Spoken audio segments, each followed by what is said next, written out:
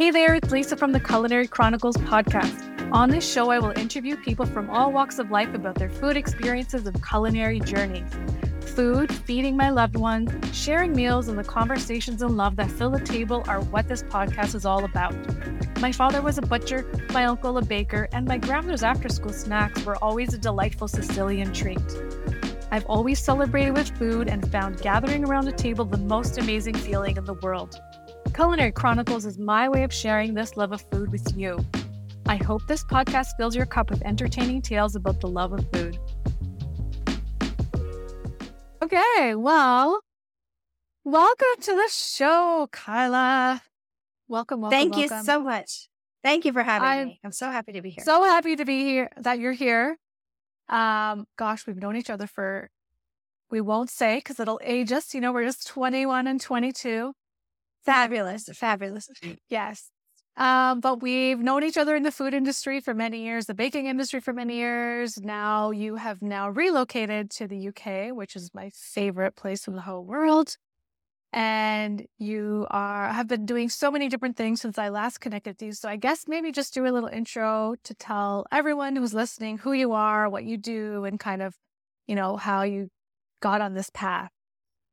Yeah, it's the most exciting path to go on, first and foremost. And I love that we have almost similar paths. What I see is that so many people like us who've been in the industry a long time struggle. How do we explain our path? Right now, I live in London, England, and I am from Toronto. I built most of my career in Toronto. In England, in hospitality, we've had this similar experience that Toronto has had. I'm actually a trainer here, and I'm a trainer because for the last 36 years, I've been building up my experience in the industry. I've worked in just about every job in hospitality, including airline. And I'm most known for being a pastry chef in Canada. But over here, I get to share all of my experience. And I'm currently working with a large restaurant group as a trainer for them. Amazing. So yes, tell me about, you forgot to mention one big thing, your latest, you're so humble, you're so Canadian, you're like, and you're a woman, you're like, I've just been training and living, pastry chef.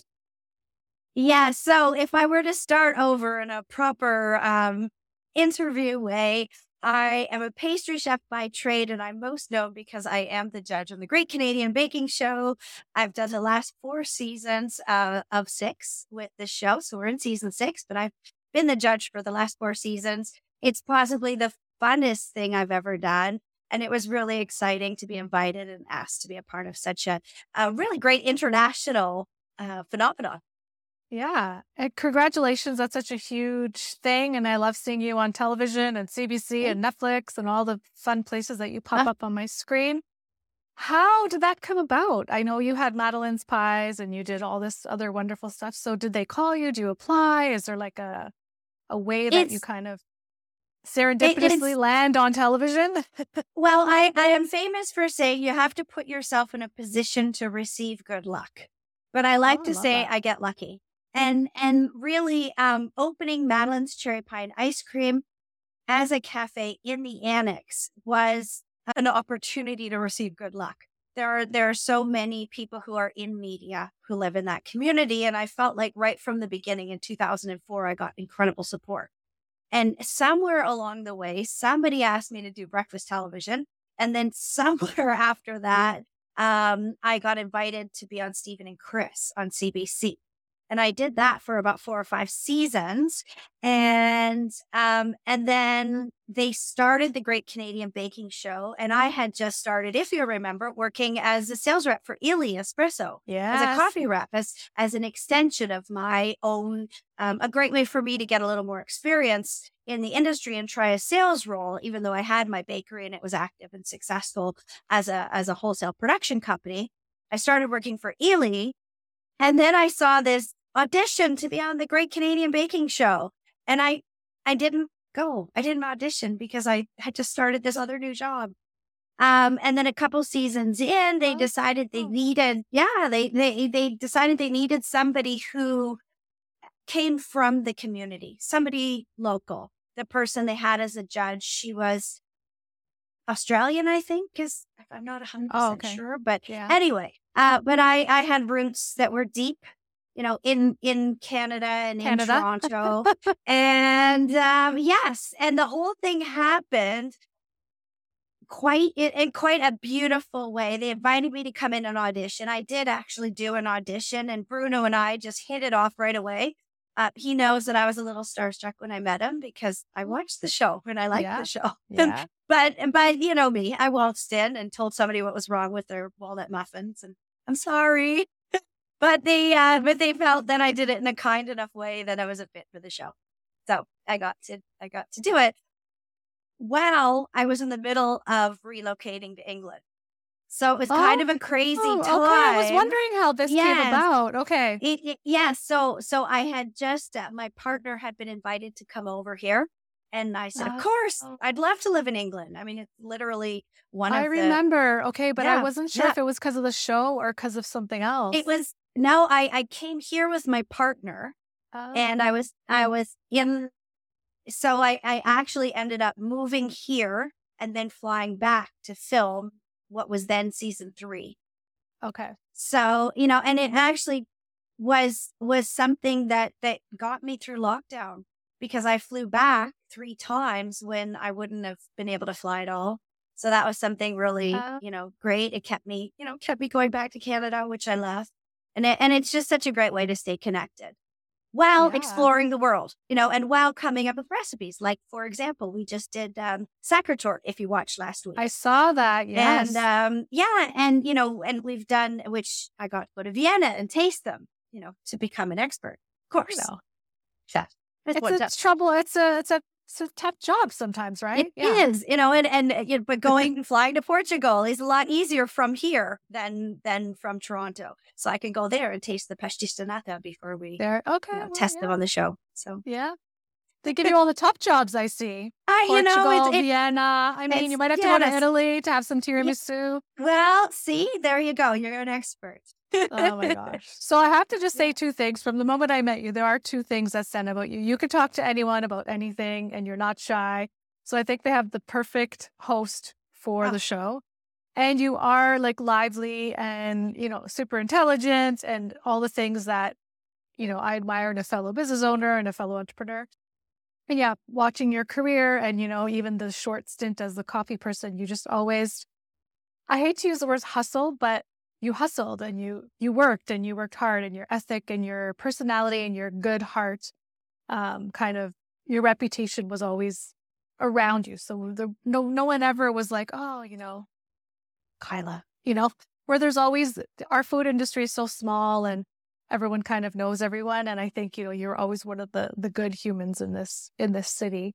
So yeah, so congratulations. And everything is well-deserved. Everything led to you right now, led to your path right now. So yeah, I'm so excited. I remember getting your thing like, I'm moving to Europe. I was like, oh my God, amazing. And then I was like, I'm on the show. I was like, oh, wow.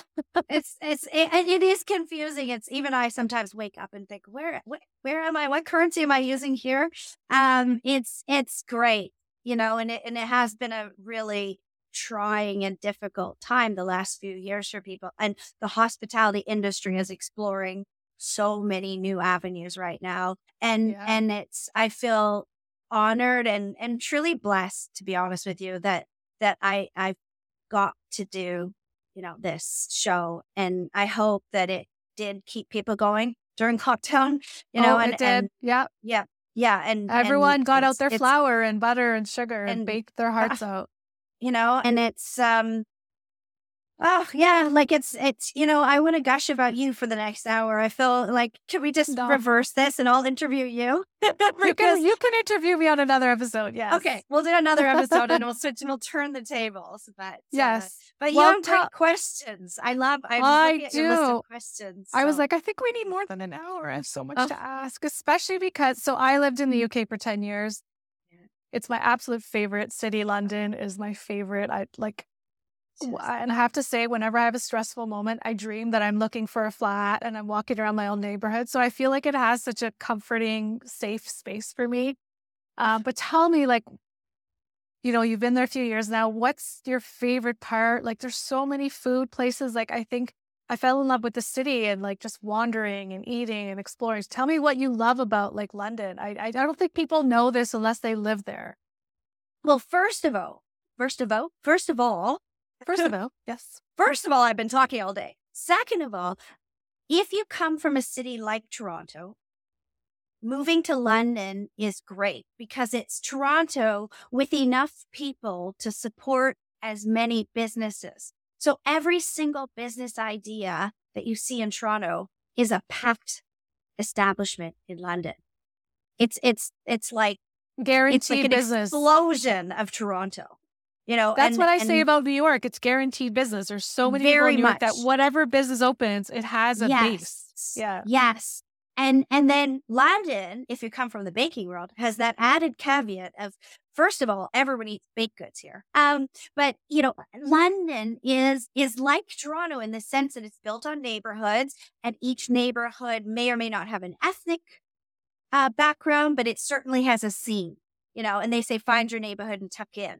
But you can go and explore on a food level. And that was really the first advice I got. And the first thing I did was literally walk out the door one day and just keep walking. And I accidentally found the original Michelin building where Babendium is. And accidentally, you know, sat down and had the best Dover sole and oysters of my life. As you do.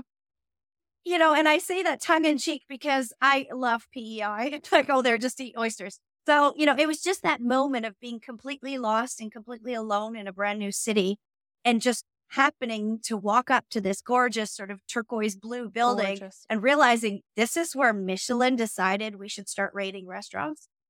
You know, that's London. It's just a city of exploration and discovery. Yeah. And you can do it for 10 years like I did and still turn a corner and go, oh my gosh, look at this little nursery with a cafe and a flower. Yes. And the fact that nurseries have cafes and it's fabulous, you know, and I am in the northwest part of London, which is lovely and easy to get around and extremely safe. And I love it because I can get to the whole city so easily from where I am. It's very accessible. What's your neighborhood called? Well, or you don't have to say. I live in St. John's Wood, and the joke is I still haven't made a barrel. I knew that the minute you said it because we're talking about the same nursery. Okay, yeah, we're at the same cafe in our brain. We are. Yes, and Clifton Hill, yeah. Clifton Hill. It's Little so Venice. great. Little Venice. I have done. First of all, I still teach purchasing in Toronto because of the beauty of time zones. I still teach at George Brown. And I have actually gone through Maidavale, through Little Venice, and gone in and done videos with the butchers and the fruit shop and the bakery and the wine shop. And it's just such a pure way to live, to literally go and buy your daily bread. I wish I could bake bread every day. I just don't have time. But, you know, we do go to the butcher and the fruit stand and the wine shop all separately. You know, we rarely go to a grocery store. So yeah, because it's all there. Every neighborhood has its high street, which is like all you need in one little, you know, street community. Yeah, and if you've lived here, so you know it. So if anyone else listening has ever spent time in England or in Europe, you know how tiny our refrigerators are. And it's such a great way to change the way you think about food. It's purchasing only for that day and cooking all of it. It's like only what you need. Yeah. Yeah, we have zero waste. And it's just, it makes me feel good. It really does. I do find that with a giant fridge, I'm still like, why am I wasting this? And then you try and cook it all and then freeze it all. And whereas, you know, you have a tiny fridge, you just buy what you need, you cook it, and then you go out the next day and get it. And it is easy, because you can walk to your neighborhood veg shop to get it. It is. Yeah. Now, from a baking perspective, my tiny freezer is a whole hour podcast. I could do an hour podcast on a tiny freezer. Okay, we're going to do that. That's not good. That's frustrating to a baker. When I make gingerbread cookies, I can prepare 6 at a time. Could you imagine? Is your oven like an easy bake like mine was? It was it's just one tray, exactly half tray. An easy bake oven. It's like I make 6 of the most beautiful cookies. Lisa and I are used to making batches of minimum 600. So we're talking about, but I'm learning to become so precise in my 6 little cookies. So you give everyone one for Christmas. Yes. Yes. No, nobody gets dozens anymore. Well, I started my bakery in my flat in Maida Vale, and I had 2 roommates. So I used like a half sheet pan, and I would bake 1 sheet pan at a time because that's how big my oven was. And I don't know if people would believe me in my origin story, because I'm always like, I would bake till 11 o'clock one batch because it would just take forever to do one and one. And yeah, I would dry it, air it out on my little landing, which was the fire escape. And it was so romantic back then. But I was like, what? How did that even Yes, romantic was not the word that came out of my mouth when Well, I back moved then from for my me, yeah. 2,000 square foot production kitchen to my 1-inch big easy bake oven. Romantic was nothing was romantic at that moment. But I've adapted. And to be honest with you, I think I'm a better judge because of it. In the first season when I did this show, when you have the right tools and you have a giant freezer and you have a giant, multiple ovens to choose from and all these things, you don't make as many mistakes because you just, you have the right tools to do everything right. Yeah. And so now when I'm watching the bakers and they're struggling with their stovetops and they're lighting things on fire, I'm laughing because I do that here all the time. And I probably shouldn't tell people that, but, I'm taking recipes and converting them back to single batches and going from 60 kilo batches back down to less than a kilo batches, 250 grams of butter on things. And it's hilarious, the mistakes I make. I love them because it's really connecting me with what goes on in the show. So what are your favorite bakeries in London? Are you still exploring or? I do all the time. Ann Purnell actually just came to visit and we did an awesome tour. We had so much fun. I saw those pictures. You guys look I was like, I want to be there having fun with them. And it's a riot, an absolute riot. I don't know if you remember going up to Columbia Road Flower Market. Yes. But up there's a couple of great bakeries doing really innovative things. And one of them, and of course you're asking me right now, and the name is totally escaping me. I'll have to send it to you so you can put send it it in to the me notes. later, yeah. Oh, goodness gracious. But it reminds me of your space on when you were on the corner. Oh, and it's beautiful what they do. It's simple. They put out what they have, and when it's sold, it's sold.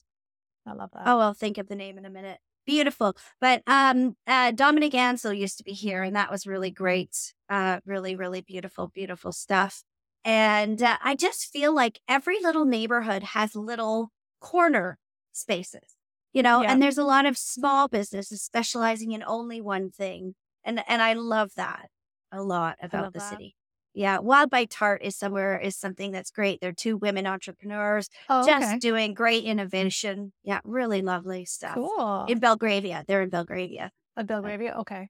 Yeah. I remember there was one in the neighborhood, Kilburn High Park. There was a beautiful pastry shop on the northwest corner. I can't remember the name, but it was really bright and airy, and they did beautiful croissants there. Might not be there anymore, but I'll go for a walk on the weekend and look. Okay, tell me. I'll find. I like that kind of a challenge. So tell me more. You're training at some of these amazing institutions in the UK. And again, if people haven't been to London or have had the privilege to even stay or visit or have tea or drinks at these places, tell us about the Savoy. I know it had a multi-million-dollar renovation. And before you start, I want to tell you a little something about the Savoy. And, I was there in my 20s, early 30s, and my best friend and I, we had no money. We shared, we did, we made very little money, but we always worked really hard because we were, young, and we worked hard, and we would treat ourselves once a year to go to the Savoy and have a glass of champagne at the Piotto bar and eat the free peanuts and just soak in the beauty of the Savoy. So I haven't seen it post renovation, but tell me about or explain what the Savoy is like to people who've never been to it. Well, there's 2 important things to know about the Savoy. First of all, it was built by an American. And so it's actually the only street that has, you drive on the other side, on this side. Oh, the little roundabout to get in? Yeah. It's the only part of London that you drive on that side. And it's so that the guests can get in and out of the car easiest. And it's like, that's the attention to detail that is the Savoy. It also had the first elevator that went up because they were the ones who introduced the concept that the more wealth you have, the higher you should be. It used to be that hotels would put their best rooms and their suites on the main level, but the Savoy inverted that and said you should have the best views. And they actually, if you go in the red elevator, there's a couch. And there was a couch, and there was somebody who used to serve brandy because people were very nervous about going in a moving room. Oh my. Again, it's deep. That is why we went there once a year to just just sit in the most beautiful elevator in London. But also the brigade system. So if you're a chef, Escoffier designed the brigade system, which is the way we know how to cook efficiently, with the way we know how to master crafts by each section being a specialist. And each, there being having a saucier and having a garde-manger and having, commis chefs that do certain things and chef de rang and all these things. This was designed at the Savoy. So for me to go into the Savoy and participate in the kitchens was living history. Yeah. And that was like, it's history. It's like, this is where it was invented. So for me, like, and it was sort of a funny thing because when we arrived and Sean was so excited me because he had lived in London, maybe when you did, but when we arrived and we went out for a walk and I said, oh, hey, that's the Savoy. And he said, yeah. And I said, oh, maybe I'll work there. And he laughed. And then within 6 months, I had the job. So it was really beautiful and really exciting. And they really appreciated that I was a Canadian and it was cool. It was really So what's the renovation like? Is it completely modern or is it still No. Okay. You almost wouldn't notice it. Okay. The intention was to clean it in the same way that they preserve, great art and the differences, things are more vibrant. Okay. And things are considering, like they actually moved some in the front lobby, they moved things around a little bit just to improve flow. I know that's not sexy to talk about, but that's what they were doing, But really, it's like, and it's the same thing, by the way, when I went to stay at the Sacher Hotel for my 50th birthday in Vienna to eat the Sacher Torte, which was a bucket list thing to do. It's the same thing. What's beautiful about them is they look fresh and clean, but the history is still there. Is there, yeah. Yeah. Oh, yeah.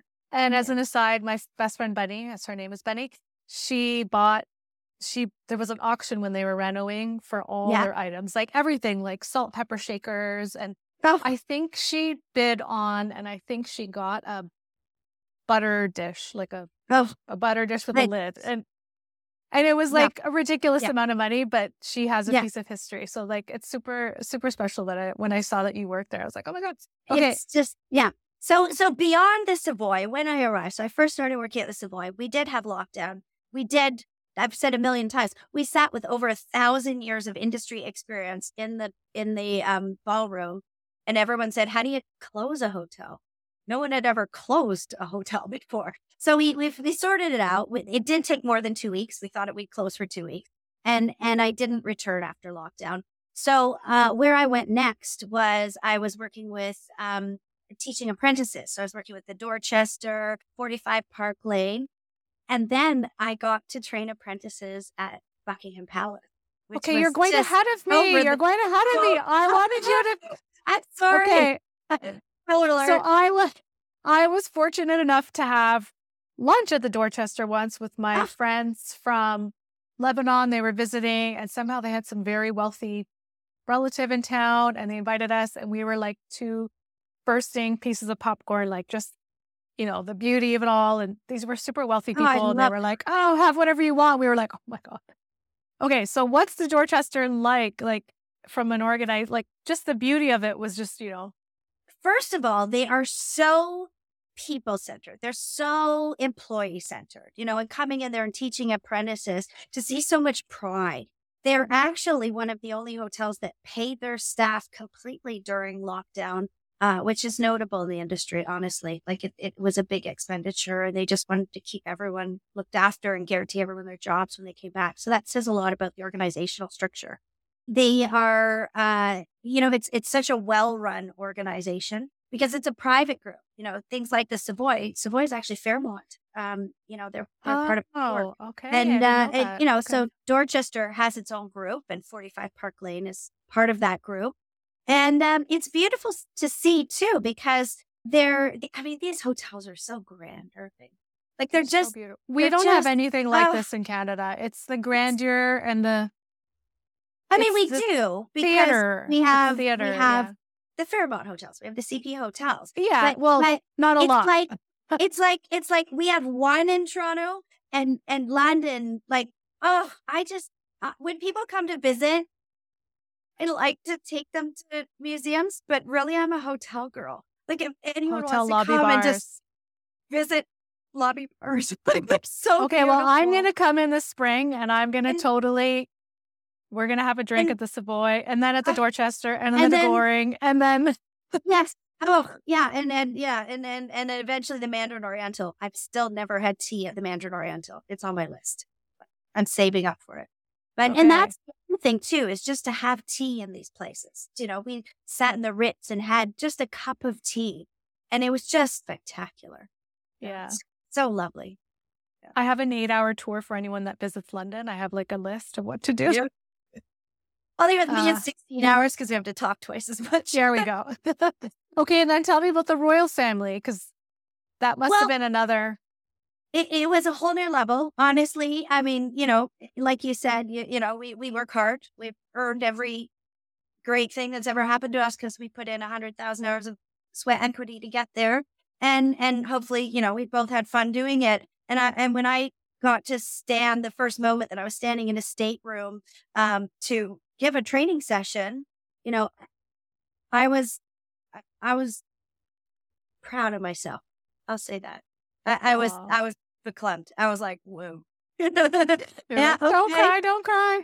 Exactly, I did. And then I was like, okay, compose yourself and let's talk about guest experience. Let's talk about what happened. And I kept thinking like, oh my gosh, like these are, and the beauty of it is, by the way, the royal, if people ask me, no, I didn't. The Queen didn't sit in on any of my sessions. From what I didn't train her, no, okay. She didn't know. I guess she's comfortable with her own understanding of what hospitality is. But she had a bit of experience. Yeah, she's good. She's a natural. But and had such a beautiful life. But the people that work there, to work with people who were so dedicated to their service and craft, it really re-inspired me. And I talk a lot about dedication to service. And I think it comes from my experience being there, working with these people who are there for the duty of the service, and it's like, it's a beautiful word to add to what we do, because what we do in real life is a lot of hard, long hours and a lot of heavy lifting and a lot of smiling when maybe inside we're not feeling so smiley, and then to see people add that extra level of they are in service. They're not just providing service. It's a great reminder. I recommend it to anyone. Join the royal household. I think it's wonderful. I had a run-in with the Queen, but when I moved to London, I was dating someone who was in the military, and after 3 months, he's like, "It might be early, but do you want to have lunch with the Queen as part of my, squadron?" And I was just like 24, and I was like, yes, please. Yes. So I remember the attention to detail. It was pre-digital phones. And I remember the attention to detail of like every fork and plate and knife and the settings, and even just the pre-planning. Like there was background checks for me, my family, and my parents. There was communications of what to do, what not to do, like everything. And everything was so beautiful. Even the thing was like, don't go to the bathroom when she goes to the bathroom, was just on this beautiful, like the quality of paper and the script. And yeah, so I wish we weren't allowed cameras inside, but I have some blurry, printouts. But like that whole, I'm always amazed at the organization and even the funeral, like the whole, the whole procession ceremony, everything was so perfect. I mean, maybe there was mistakes, but we would never see them, or just the whole, how does that happen? Like, how do they do that? Well, it's what you said. It's attention to detail. It's practice. It's care and concern. It's training. I mean, there's so much training, and what I was asked to train, coming from a pastry background, a word detail oriented is the word for it that I used. There's other words, but detail There's other words. favorite. To be a part of something where every single person is detail oriented is just, it's just sublime. It's so fabulous. The other thing that I loved learning, well, there's two things I love learning about the royal household. One was that places like Buckingham Palace and Windsor Castle are homes. They sit on the chairs, they use the plate. There was a candy dish that apparently I was allowed to take a candy out of. Or I may have eaten a candy I shouldn't have. But and just because it's Limoges from 1792 or whatever year, they use it. And if it breaks, they get it fixed. Oh, okay. And I love that. And the other thing, so first of all, it's a home. And I thought, wow, this is cool. This is a home. Because at first I didn't even know if I could sit down. Like I thought, oh, do I just stand for the next 6 hours? I don't know what to do. They said, oh, sit, it's your chair. This is a dining room table. So we trained at a dining room table. Okay. So they welcome the staff as dining room table. Like it was just, like that the dignitaries from all the world have sat there, but so did we. And I thought that was really cool. I love that it's a home, but also that they reduce, reuse, and recycle. They are very conscious. They mend things. They repair things. And I just love that because, I grew up in the country and we recycled way before it was cool. I used all my sandwiches came in milk bags going to the grade school. I was about to say my grandmother. Yeah. My grandmother washed the milk bags. Still, my mom brings me milk bags in England when she comes to visit because I love it. It doesn't come in a bag here. And I'm like, what do I put my freezer stuff in? So milk bags, bags are the best. Yeah. So, but the royal household is very conscientious of that. And I thought that meant a lot to me, because when you literally have all the money in the world and you still care about the environment, I think that's cool. Yeah. And I think there is something for mending and altering because a lot of people just throw stuff out when it can just be mended. Yeah. I love that.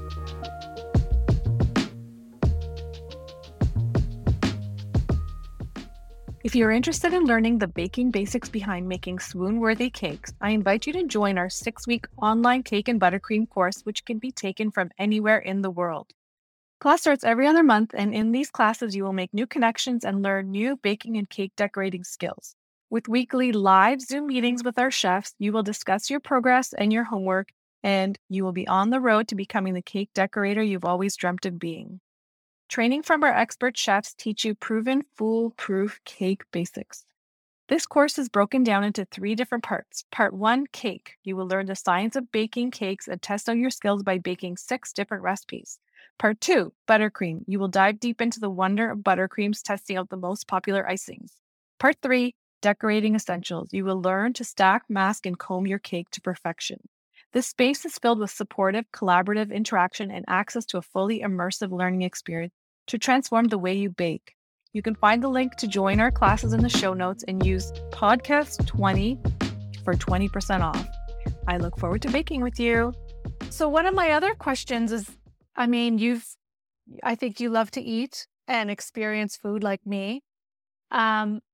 It's hard to say this, and I hate this question, but what has been like one of your most memorable meals or best meals? And I mean, you could say London or Canada or just... and it's funny because I have a bread story, and this is a really old story, but years ago when I was a flight attendant for Air Canada, and it was the first time I ever went to Israel. And we went at the time, I forget which, because I've been on many trips, but I forget at the time exactly what was going on politically. So forgive me if I'm not quite getting it right. But we weren't allowed to go from Tel Aviv. We weren't allowed to go west, but we could go north, something like that. But the people we were traveling with couldn't all go into Lebanon. So I think we were quite far north. And I think we were in Haifa, if I'm not mistaken. And we stopped, and there was somebody there, and they were making bread. And it was a flatbread, and they were making it on a stone. and that had clearly been making like the stone had been used for probably a century. And it was just one of the most perfect experiences of my life because it was completely unexpected. It was simply bread. It's something that all cultures have. And yet in this moment, there was so much history, and it was so new and so familiar at the same time. It was like one of those like aha moments. And it was literally just a piece of bread, but I'll never forget the taste of it. So that one stands I out. love that. So was it flatbread, like baking on the stone, or was it? Okay. It was a flatbread on a hot stone.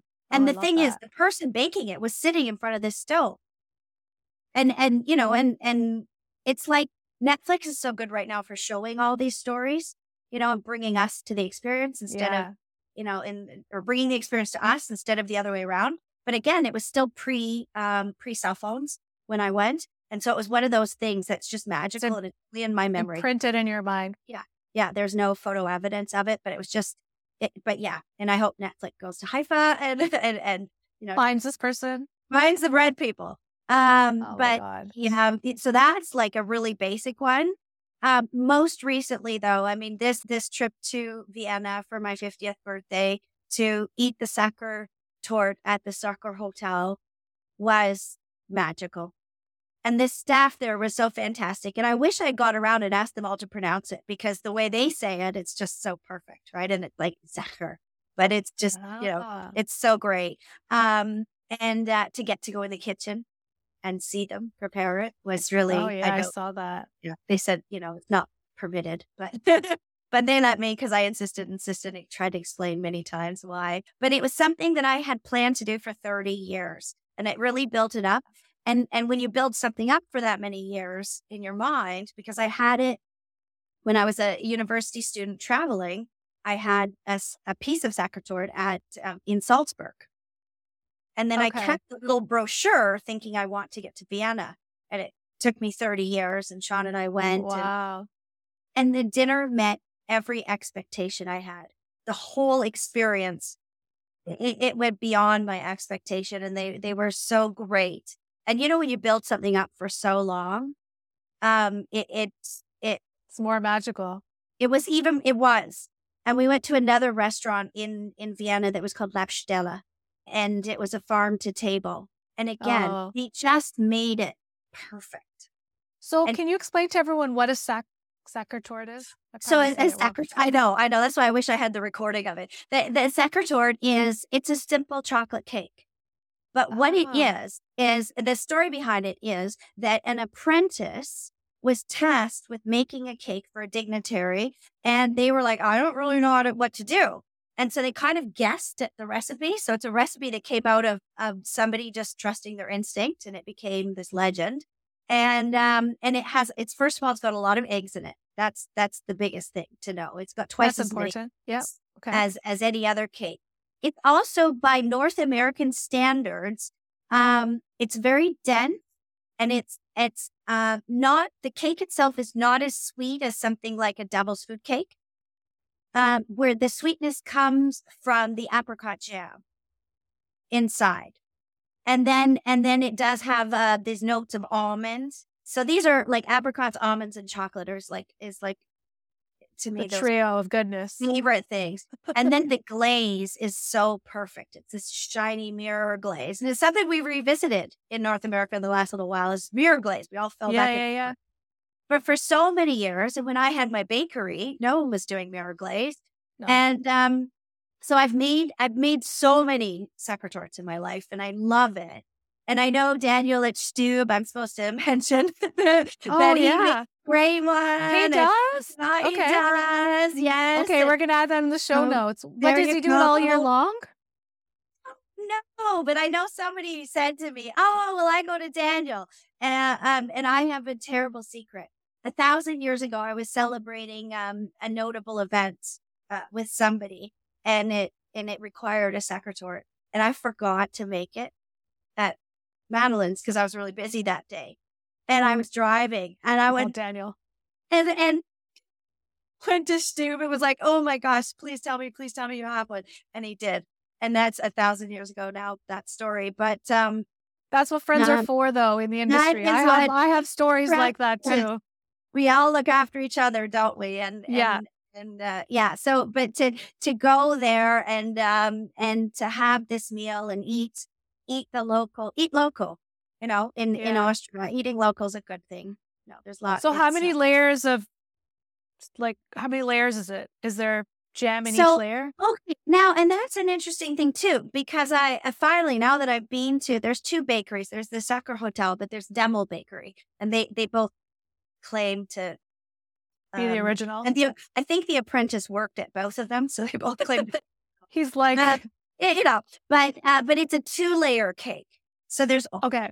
I had always baked it because probably the one I learned in cooking school had 4 layers. Yeah. So you put the because your photo looked short. I was like, I didn't expect there to be a layer. Right. Okay. So actually it's a cake, like you would make like a traditional 8-inch cake and slice it in half, and in the center, Okay. the jam. So it's not very high. Like I'm showing you 2.5 inches, something like that. Yeah. Okay. Yeah.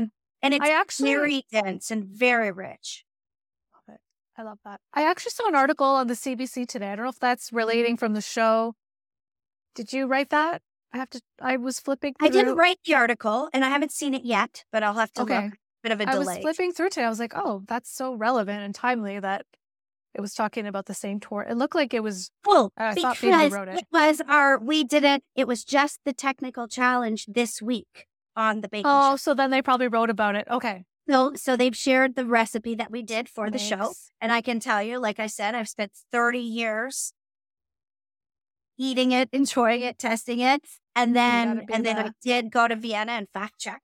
And before we aired, quality control. And I did bring cake back, so we got to enjoy it as a production team, and they were so kind. We don't mention my 50th birthday in the show, but it is a really kind nod to my birthday. I love that. Oh my God, I can't believe you're 50. It's I know, amazing. right? Gosh, time flies. I know. Okay, so then you also say that you're researching concept of flavor. Yes. What so does it's that interesting mean? Because I think I know what it means, but I want you to explain it to. First of all, it means I'm reading a lot of really cool books. That's really what it is. And I am fascinated by the idea that I came from Omini, Ontario, right? And so I only know what I know. And when we talk about flavor, and especially, and what really piqued my interest was being on the show and starting to think of, instead of just saying, that's great, it's what's great about it. What are you tasting? What are you experiencing? And then so I started to look up words, what words go with what flavors. And then I started getting deeper in the research. And it's really cool because actually we taste things based on our memories. And things like caffeine trigger certain memories. And so when you start thinking about how we experience food, it makes so much sense. Like you talk about Italy and you talk about the air and the water and the flavors and the purity of the food. And it's the story of our life that actually makes up how we taste. And so I'm trying to do 2 things. I'm trying to experience more life and travel every weekend whenever possible. Yes. And think about, what does that taste mean to me? But how would we describe it in another way? Or what are the things that relate to it? And a lot of times it has to do with what grows in the area. So learning about, like if what's the one, sea buckthorn or sea berry that we're getting excited about as Canadians again. And you're like, oh yeah, that makes sense. It's a sharp, burst of flavor. And it's something that preserves well.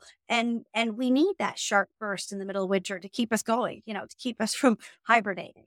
So it's like those are those things. It's like how flavor relates to experience and back and forth. So that's perfect for the show. Did they train you? Because I love wine, but I can't ever describe wine. I'm like, I love it. And I think it's soft. And I'm like, I don't know if I'm using any of the right words but I know if I like wine or I don't like wine. But I know that, one of my friends, he's a whiskey ambassador, a global whiskey. And he's like, oh, the notes and the flavors and the tweaks. And my friend Christine is a sommelier and she can tell you all the herbs and spices growing within 100 kilometers of her wines. But I'm all like, how do you learn that? Is that just like closing your eyes, or is that like, How do they teach you to not say it every cake on the show? Like, great work.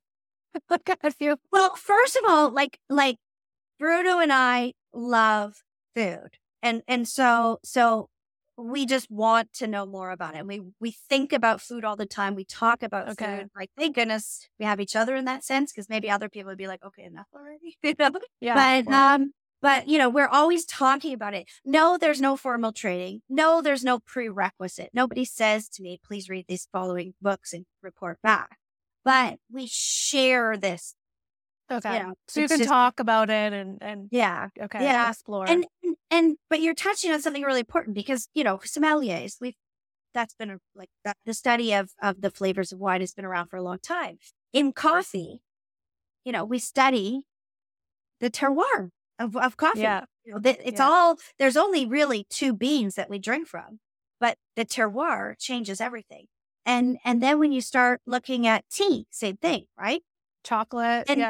And chocolate, chocolate. Oh, there's brilliant chocolate experts in ours. And then, but I'm just like, I have no biases. I will taste food. I will taste wine. I will taste baked goods. And I just want to kind of get that same sensory experience. Love it. So, I don't know where I'm going with it. I mean, it may be a book. It may be a chat with you. I don't know. It should definitely be a book. I would read that book. I love to think about. We'll see where it goes. I love that.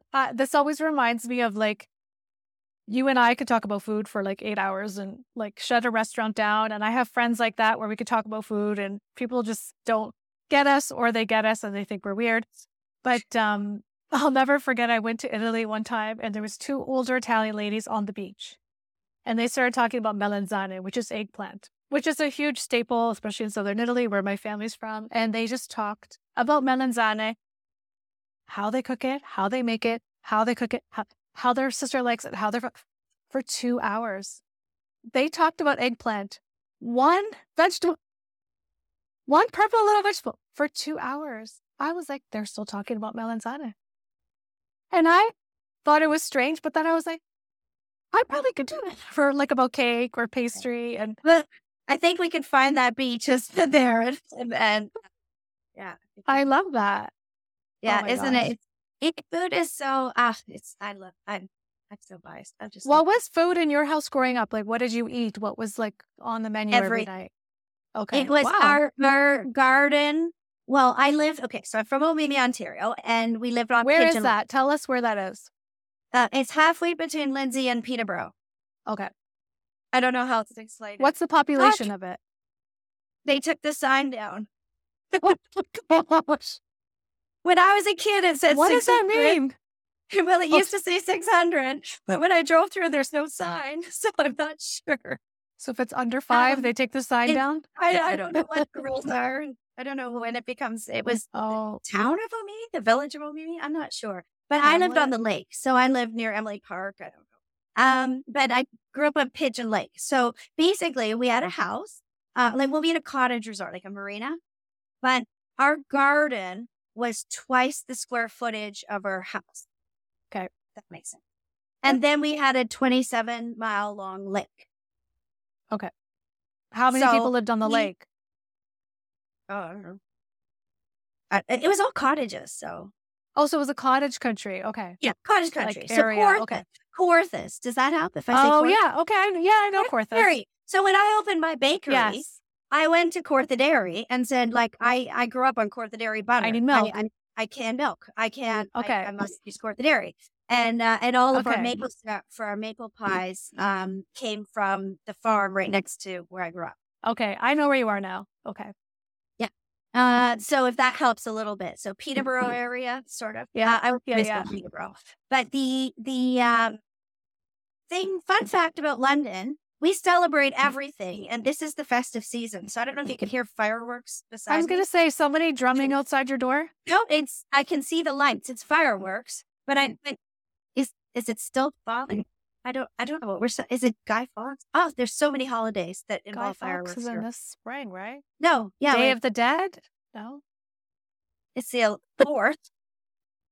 Anyway, we're having fireworks right next to us. Sorry. Yeah.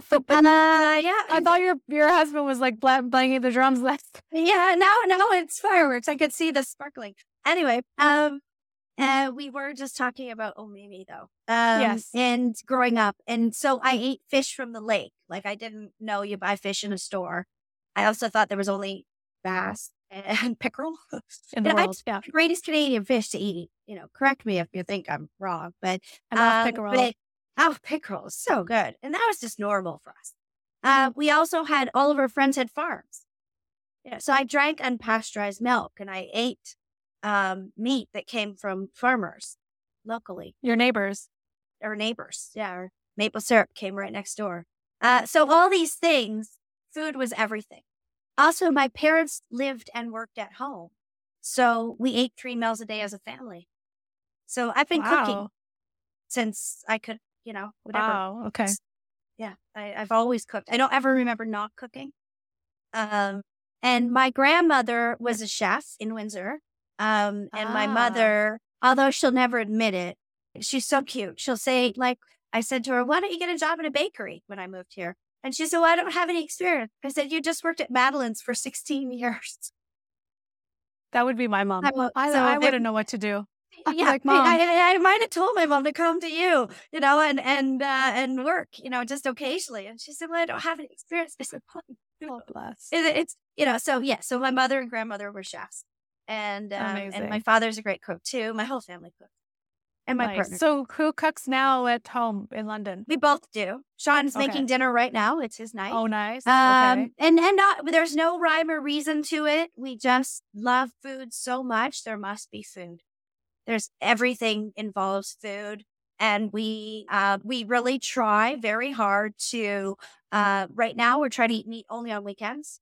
It's just a choice we're making, mostly to keep us alive and keep the globe alive, but also to keep us inspired. There's so many great plant-based things.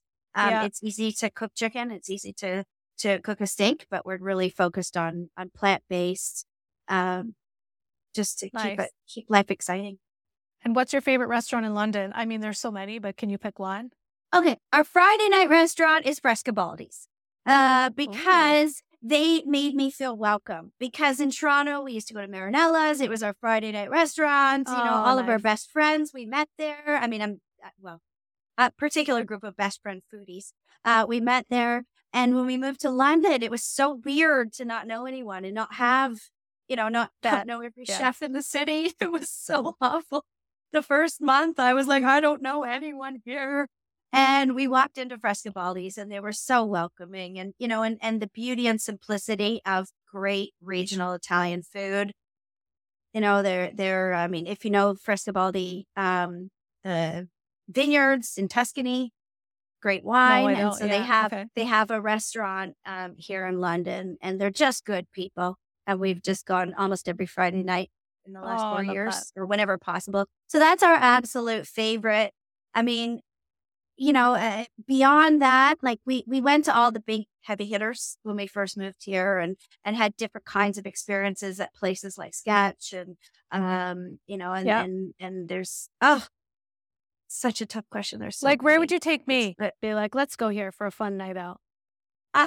Okay. Well, Katsu in Fitzrovia. I love Fitzrovia. There's a Portuguese restaurant called Lisboa, and it's actually I haven't been yet. It's Michelin starred, and when you open the door, the smell just envelops you. And that's on Charlotte Street.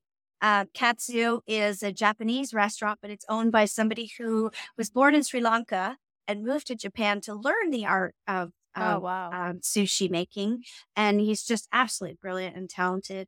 I'd take you around there because we'd probably end up at Mr. Fogg's for a cocktail or two later on. And then the Charlotte Street Hotel for a nightcap. And then just Charlotte Street Hotel for a nightcap. There you go. Okay, I'm getting my ticket. Okay. Well, I have one more question. I have so many more, but I feel like you have to go eat dinner. What's the weirdest food thing you've seen in the industry? Okay, I'm thinking hard about that one. And it's one I'm really intrigued by. And it might not be as weird. I don't know if it's weird enough for you, but I want to learn more about using crickets as protein. because I've me eaten too. crickets. Like I've eaten them, and I've had I had some kind of a power bar, Yes. I gotta say granola bar, but a cricket bar. I don't know how you And call someone it. sent me the cricket powder to use at the bakery. That's what I want to learn. So That's not weird. I know it's not weird, and I'm like, darn it, that's not gonna be weird enough. But that's kind of weird for people not into like the food of the future. So yeah, it's kind of weird, but right. not. Yeah, I love that. it just makes so much sense. But I haven't I don't have tactile experience with it yet. So for me, it's like, yeah, how can we use it? I think people think of it as like crickets, but they grind it into a powder, and it looks like turmeric. Like it just looks like a spice.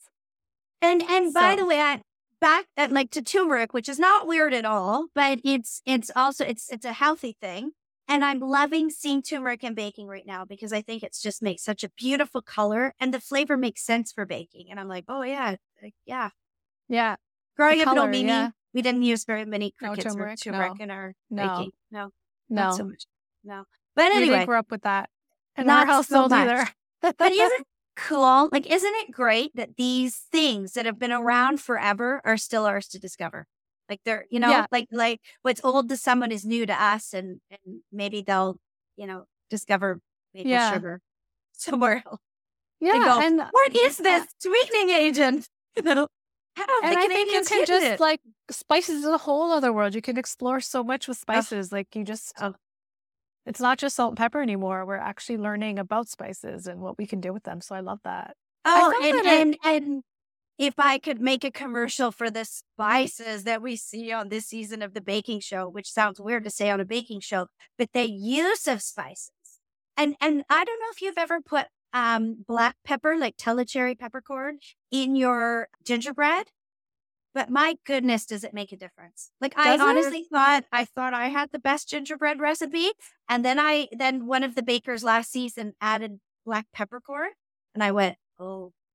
Really? Yeah. Like such ground? a simple thing. Telecherry. Yeah, like black peppercorn like you buy in the grocery store. It just adds one more layer. It just you have to use it in a smaller amount than your nutmeg. Yeah. But it just brings everything together. Cool. Oh. Okay. Well, on that note, I'm gonna get that dusty old peppercorn box and in my spice cupboard. I know I use the same spices as an Italian family, like garlic, oregano, olive oil, like basil. We don't really veer. And at the restaurant I was at today, I was just really quickly, we were doing a training session. We were talking about ingredients. Somebody mentioned pesto, and I was trying to use an example, and I referenced the basil, and the chef said, or basil, and the chef said, actually, we don't use it. And I was like, what? And they said, we use lovage. And I was like, you win. So I love creativity. I love thinking outside the box. So people don't know what lovage is. What's lovage? Well, lovage, fact check me on this one, but I put lovage in the sensory experience of like marjoram and lavender and these more aromatic perfumey than anise licoricey, where basil usually sits. And so what you're doing, like somebody married two spices together to make it, or was it always been lovage? Because I only learned about lovage a few years ago, and I was like, "What is this?" I thought it was like oregano. Is that? I'm gonna have to fact check that too. Yeah, let's fact check it and come back to it, because I thought it was an old, like weed. I don't know how to say it. The same way that oregano is a weed and mint is a weed, right? Like it's there. I thought it was lovage was an old genus of flora. I don't know how else to call it. It looks, Okay, we have homework. I love when there's homework. I have homework. I'm a teacher. Okay. We're going to learn about lovage. We'll add it in the show notes what lovage is. There you go. Okay, will do. Definitely. All right. Well, so great to speak to you. I am going to let you go for your wonderful dinner. What is he making, by the way? Okay. Well, it is Friday night, so it's the weekend. Oh. So we'll be having meat this evening. I know. Oh, okay. I was like, are you going to the pizza restaurant? Am I delaying your reservation? Not at all. I make pizza. Usually I make pizza on the weekends, but yeah, no, tonight we haven't had meat in a while, so I think Sean is making a good old fashioned steak. It's grilling. He's grilling. Yes. I love it. In it. the English sense, by putting it in the oven. Yes. On the grill. On the grill. Yeah. On grill Yeah. setting. Yeah. I hope you come and visit, and maybe we can do a walking tour, and visit some I would love great that. bakeries and great restaurants and have a chat, because that would be so fun. I would love So that. fun. I usually try and come to London once a year around my birthday, which is in the spring. So I am currently trying to organize that for next year. I try and coordinate with all my friends when they're in town and, kind of reconnecting with everyone. So yeah, I would love to see you in the spring, and we could walk and eat and just like do our, 20,000 steps around the city. So yeah, I'm very excited. And, we can have a glass of wine at the Savoy, which would be like super special. So yeah, I haven't been Absolutely. back in 5 years. So I think it's time. It's time. Yeah. Absolutely. Okay. Well, we'll wait patiently for you. Okay. Thank you so much for having me today. Thank you. Yeah. I will put some of your amazing stuff in our show notes for everyone. And then maybe just tell everyone how they can watch you on the baking show. Well, it does. We're halfway through the season, so it's on Sunday nights at 8 p.m. And you can also watch it on the CBC Gem app. And then you can catch up on past seasons on Netflix. It's still on there. All 5 seasons are on Netflix. And then we're airing live on CBC and CBC Gem. And I have to say, I love your wardrobe. It's always so vibrant and colorful. And from a gray Toronto perspective, it's starting to get a little bit gray here. I'm like, oh, it's just so nice to see colors and bright lights. And I love that. So thank you. I love it. It's fun. It's really fun. So thank you. Okay. Have a nice dinner. Sending love from Toronto. Take care. Bye-bye. Yes, okay. Bye. Hey, thanks for tuning into this episode of Culinary Chronicles Made with Love. Before you go, be sure to rate, review, and subscribe to the podcast on your favorite podcasting app. For more information on the show, visit ladolce.com. And for more behind the scenes, follow me on Instagram at Lisa Sanguadolce.